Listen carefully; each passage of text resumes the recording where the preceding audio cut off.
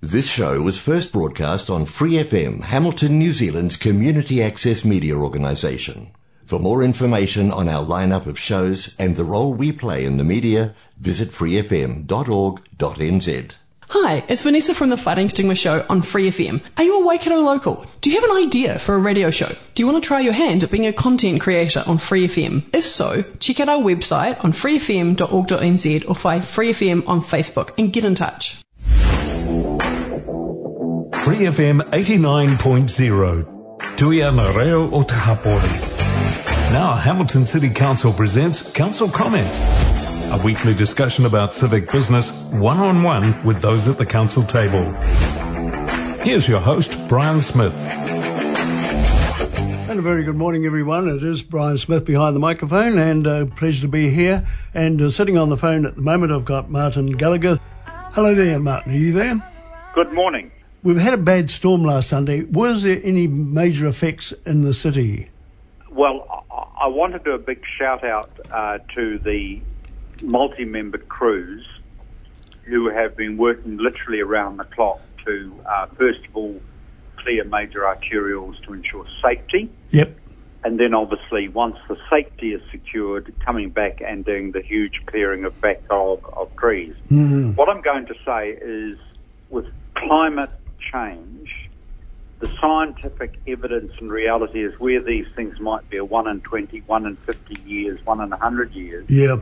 We are seeing such climate incidents like this with increasing regularity, so they become a 1 in 5 year, 1 in the year. So that underscores the need for us, through our planning and budgeting, to make sure we have resilience to withstand these climate events. Right. They are a big one, and I know I went for a walk at the lake on the Monday, and there was a lot of broken trees and branches and things there. Some had been attended to, but there was obviously a lot of work ahead of them. Oh, yes, and I was driving down certain streets where clearly the crews were still to come. Yep. You know, I was straight after the event, if you like, having a look around. And so a big shout-out, but I was at I'm increasingly, if you're looking at the weather map of New Zealand, and we had the huge flooding in Nelson, Marlborough, West Coast last year, so there's a whole heap of stuff, and even this year, of course, with the weather bomb on the coast.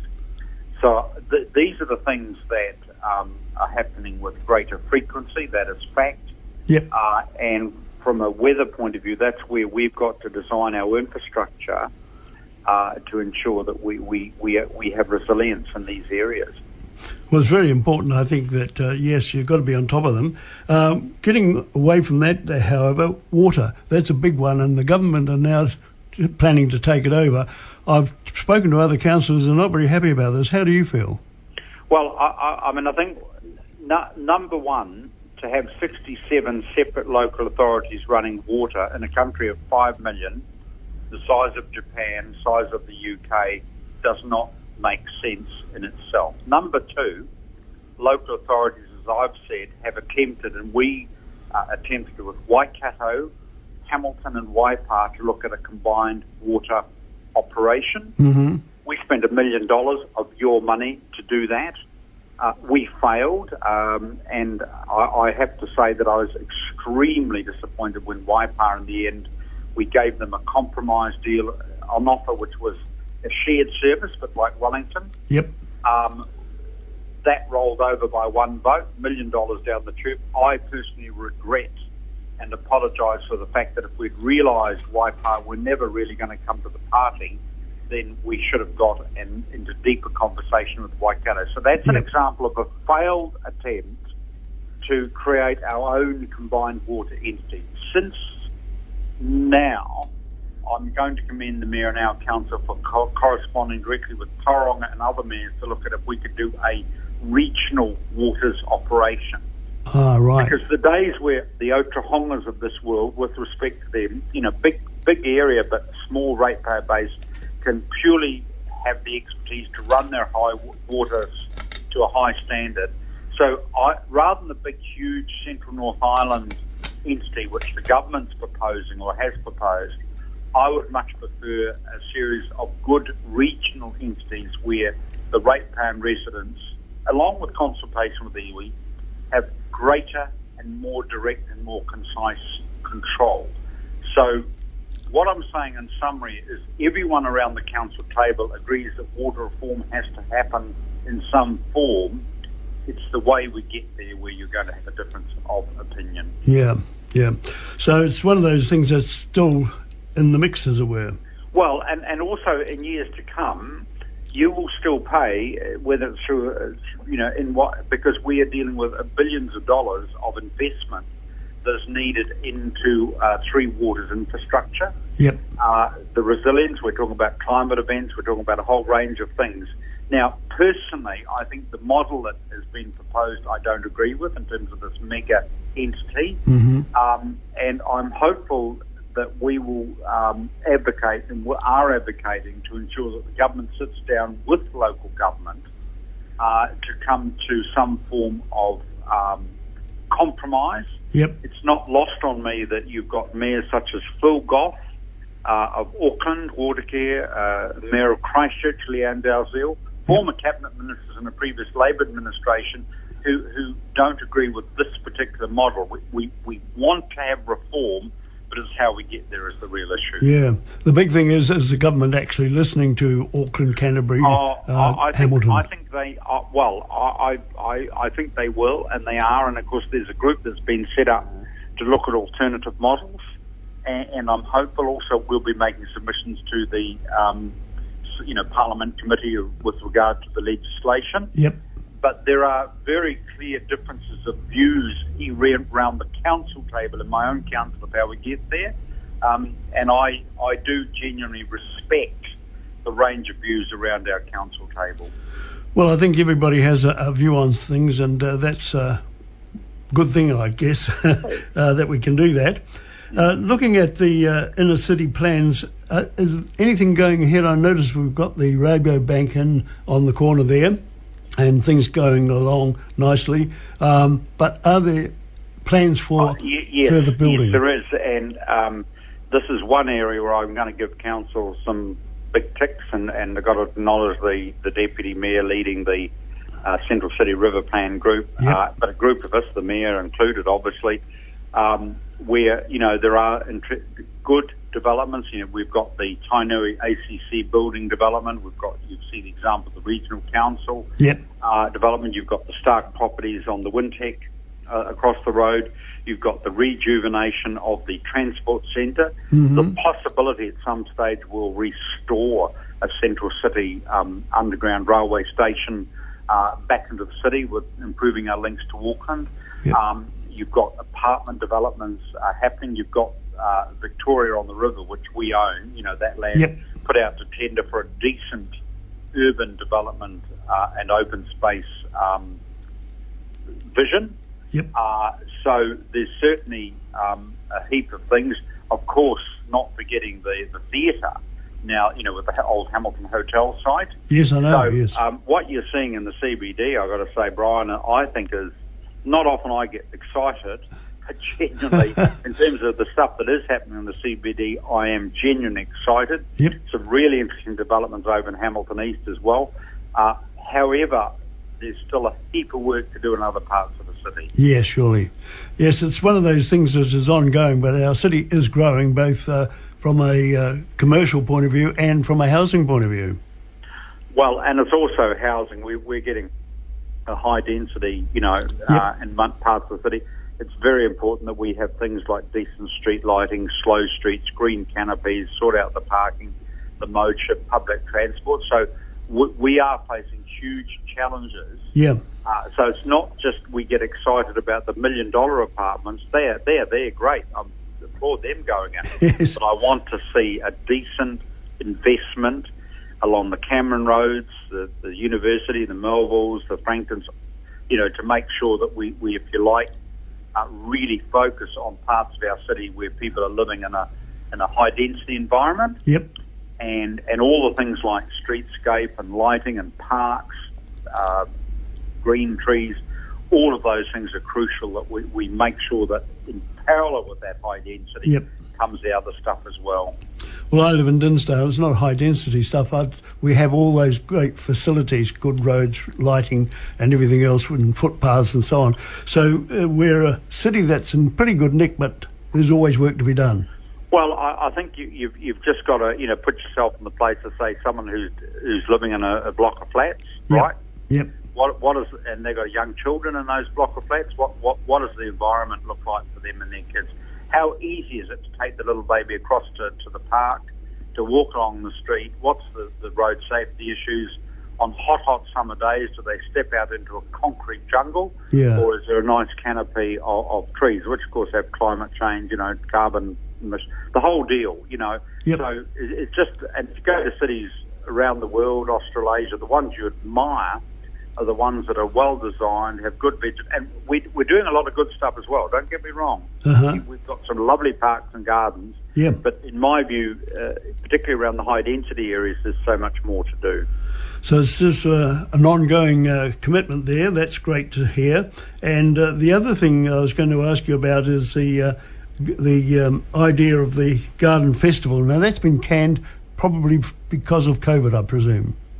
Yes, that's been an unfortunate consequence. Oh, absolutely. And correctly, in terms of the need to be wary and cautious of what could become a super spreader event. Hopefully next year in 2023 or later this year, the world returns to what we would consider a degree of normality. I think the Gardens Festival, my experience of it in the past is amazing. It's lovely. It's wonderful. Yep. I always liken, the WOMAD Festival in New Plymouth. Yes. How over time it, albeit was part of an international chain of things, but how it grew and grew. So I think the Gardens Festival is a major key point in Hamilton's calendar. Has got still great potential, and there's the crew that runs that are amazing in my view. Yep. Now the other one that somebody asked me, they said about that going, are we going to have balloons over Hamilton this year? Usually in March. To me, you've caught me. I can't quite answer that question. That would be something obviously to follow up. Yep. And I guess whether they have that, but not the night glow event, which would be the super crowd. Yeah, I know. So and it's something that certainly it maybe I'll certainly mention that to our comms people. I apologise. I hadn't given that, dare I say it, a thought, and I'm sure someone will contact you and say what's happening. Bring it up. And it may be in terms of a decision has to be made whether it's the balloons, as such, versus the night glow, which is the big event, the big gathering, of course. They might have to can the night glow, but have the balloons because there's a lot of open space for that. I'm frustrated with myself because I can't give you a clear answer. No. Well, I only thought about it myself the other day when I saw the Hamilton balloon floating up in the sky, and I thought, balloons over Hamilton, they're coming up next month. I'll better ask you guys what it's up to. There we go. Now, do you feel that the COVID has affected other council work and plans as well as balloons and things like that? Well, there's internationally, we're joining the rest of the world in terms of the stress on supply chain. Yeah. Obviously, New Zealand and Hamilton's not alone in terms of the inflationary pressures. You only have to sit on and watch any international television channel now, YouTube, whatever, read articles from around the world. There's huge pressures on, if you like, the international economy. So that, of course, will be a pressure point. It's also retaining our staff and catering for those who are unwell, who are, particularly if we have another wave of the Omicron COVID, people who have to take leave. We're trying to work around that, with remote working where we can. Yep. So we don't have too many people in a room at one time. I mean, I think, I guess in terms of the city's resilience plan, I think that, and that's us working with all of our partners out there. We've had the recent Tongan volcano event. Amazing how Kura Pacifica, the Tongan groups, the Pacifica groups, the community groups have pulled together. So not only are we just worried about what's happening in our own backyard, but it's our friends and families abroad. But there's, and particularly in terms of the vaccination program and the boosters, of course I'm going to shout out to the amazing group of people out there who are involved in that particular campaign, and right from Koteb Civica through to, the pharmacies and the GP practices and the DHB and the council. Right. No, that's been really good actually at this stage. Now, the other thing is, everywhere I go there's roadworks. That's a good sign, I know, and I know for a while there Newcastle Street was closed off and things like that. Are we putting in more water lines and things like that? Yes, to the best of my knowledge, when those works go in, where there's an opportunity to build other infrastructure around it, a whole approach that happens, and it should happen. What you are seeing is Hamilton and the Waikato are one of the nation's high growth areas. Yep. And of course, we have to have increasing investment in our basic infrastructure, which is, again, we're talking about climate events, it's building our resilience. Yes. But obviously it's making the place more accommodating of high density living as well. Road work, street works, underground, is going to carry on. That's indicative. To be honest, I'd rather have that problem than living in a community where we have a stagnant economy and declining population. So we are dealing with the challenges of growth, but hopefully in a good coordinated way. Great. Oh, well, that's really good too. And I see in the paper we were talking, and you made a comment about Hamilton street names. Give us up on that one. Well, I think when I grew up, younger, I remember as a young person the so-called Hamilton Centenary, and it was a big Waikato Times feature. I've got to say that I looked through that, and I think the role of Tainui was a footnote, if mentioned, because we thought, or the thing at the time was our history began when the gunboat came down the river. Yep. We knew more about the American Civil War as kids than we did about our own civil New Zealand land wars in the 19th century, of which the confiscation of vast tracts of land was an example, and there was a historical wrong because the sovereign, the head of state, the Queen of New Zealand, didn't apologise, for nothing. She apologised. Yes. We know that, and it's really important that we actually continue to focus and have an awareness of that event. But what that also focuses us on, and should, is Hamilton was always much, much older than 1864 or whenever the boat came down. And I'm not denigrating those pioneers, ancestors who came from Scotland, land clearances, Ireland, famine, Sure, yeah, I know. So I'm not because I'm a descendant of one of people who came from Ireland and joined the British Army to make a living because they had to get away from the famine and the poverty of Ireland. Yes. Millions of people emigrating. But the critical issue is history didn't start in the 19th century. We've had, basically, if I can say, roughly 800 years, as I understand it, we've had human habitation on these islands. Yep. And in the Waikato area, we've 300 or 400 years. So what I'm trying to say is we should honour, commemorate, celebrate the totality of our human settlement history. If I go to Ireland, Scotland, Wales, England, I know the names of, where my wife lives, Doncaster, South Yorkshire, was used to be called Damon in Roman times and Anglo-Saxon times.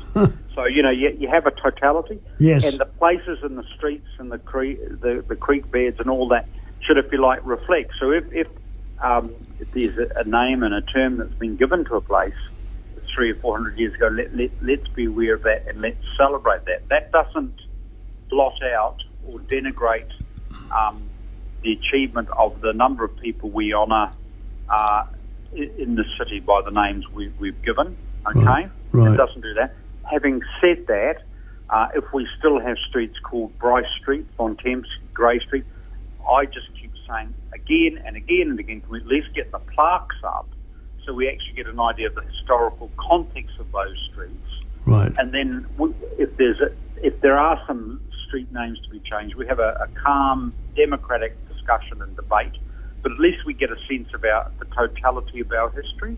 Yeah. And 300 or 400, Hamilton, Kirikiriroa, 300 or 400 years old, let's celebrate its total history. Okay, fair enough. And they, of course, would involve a little bit of change in paperwork and things like that for any businesses on those streets. And I do apologise if I've given you a long-winded answer to that question. Fine.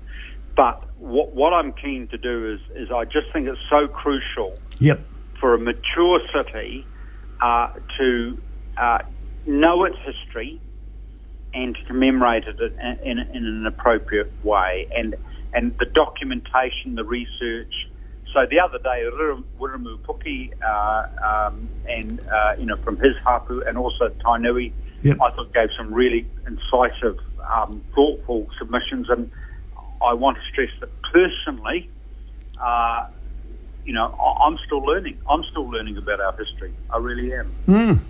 Well, I think a lot of people are right around the country, and that's very true too. I came from the Manawatu, and there were historical factors down there that needed straightening out as well. So there we go. And moving on from that, we've got an election coming up, of course, in October. STV. How do you feel about having an STV election? Well, I think that along with the Maori wards, so basically if I can just do it in summary, for parliamentary elections you choose to either go on the general roll, or if you have Maori heritage ancestry, you can also opt to go on to the Maori roll instead. It makes ultimately no difference to the proportionality of the parliament in the end, okay?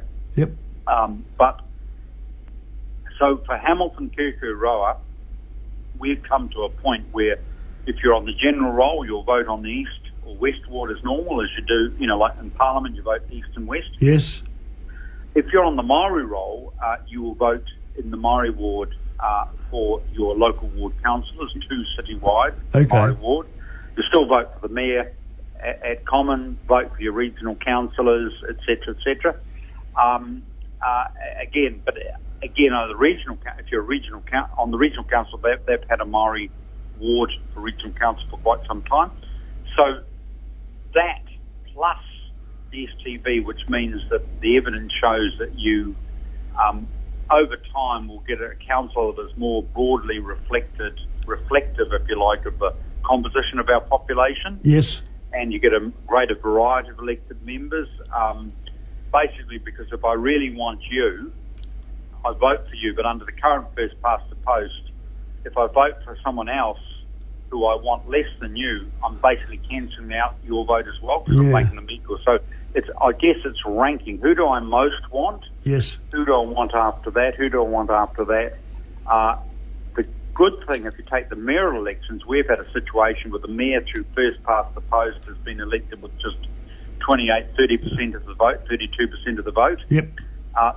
This way is, with ordering your preferences, the mayor of the day will at least be either the first or second choice of 50% or 50% or 51% of the population. So I think you get a more democratic outcome over time. I've had STB when I stood for the DHB. Yes. And I think it's a good system. There'd be a bit of confusion, but the Australians have had it in various forms for years and years. And well, the Irish use it as well. If Australia can do it and understand it, then surely we can.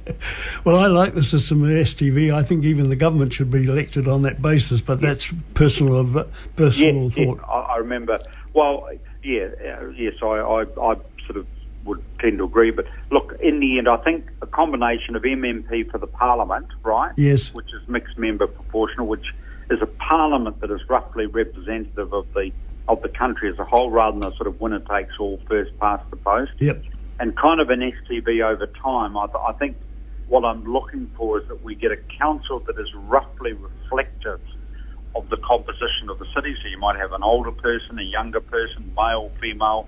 You would certainly ensure with our partnership with iwi that we have Maori ward. Mm-hmm. So I think we're going to get a council of 14 members and a mayor, which hopefully will be representing a really good cross-section of our community. Well, thank you for all that, Martin. I see our time's running out and I've got to do a couple of things. So thank you for coming on the phone and and I missed your face, but nevertheless, your voice has come across strong, and we'll look forward to having you on the show a bit later in the year. Great to talk to you. Good one. Thanks. Catch you later. Bye. Bye for now. Well, that was Martin Gallagher, and Martin on the phone, of course, and he was bringing us up to date with some things, as Martin always does. He's always right up with the play, and we thank him for being on today. For more episodes, use the accessmedia.nz app for iOS and Android devices, or subscribe to this podcast via Spotify, iHeartRadio, or Apple Podcasts. This Free FM podcast was brought to you with support from New Zealand On Air.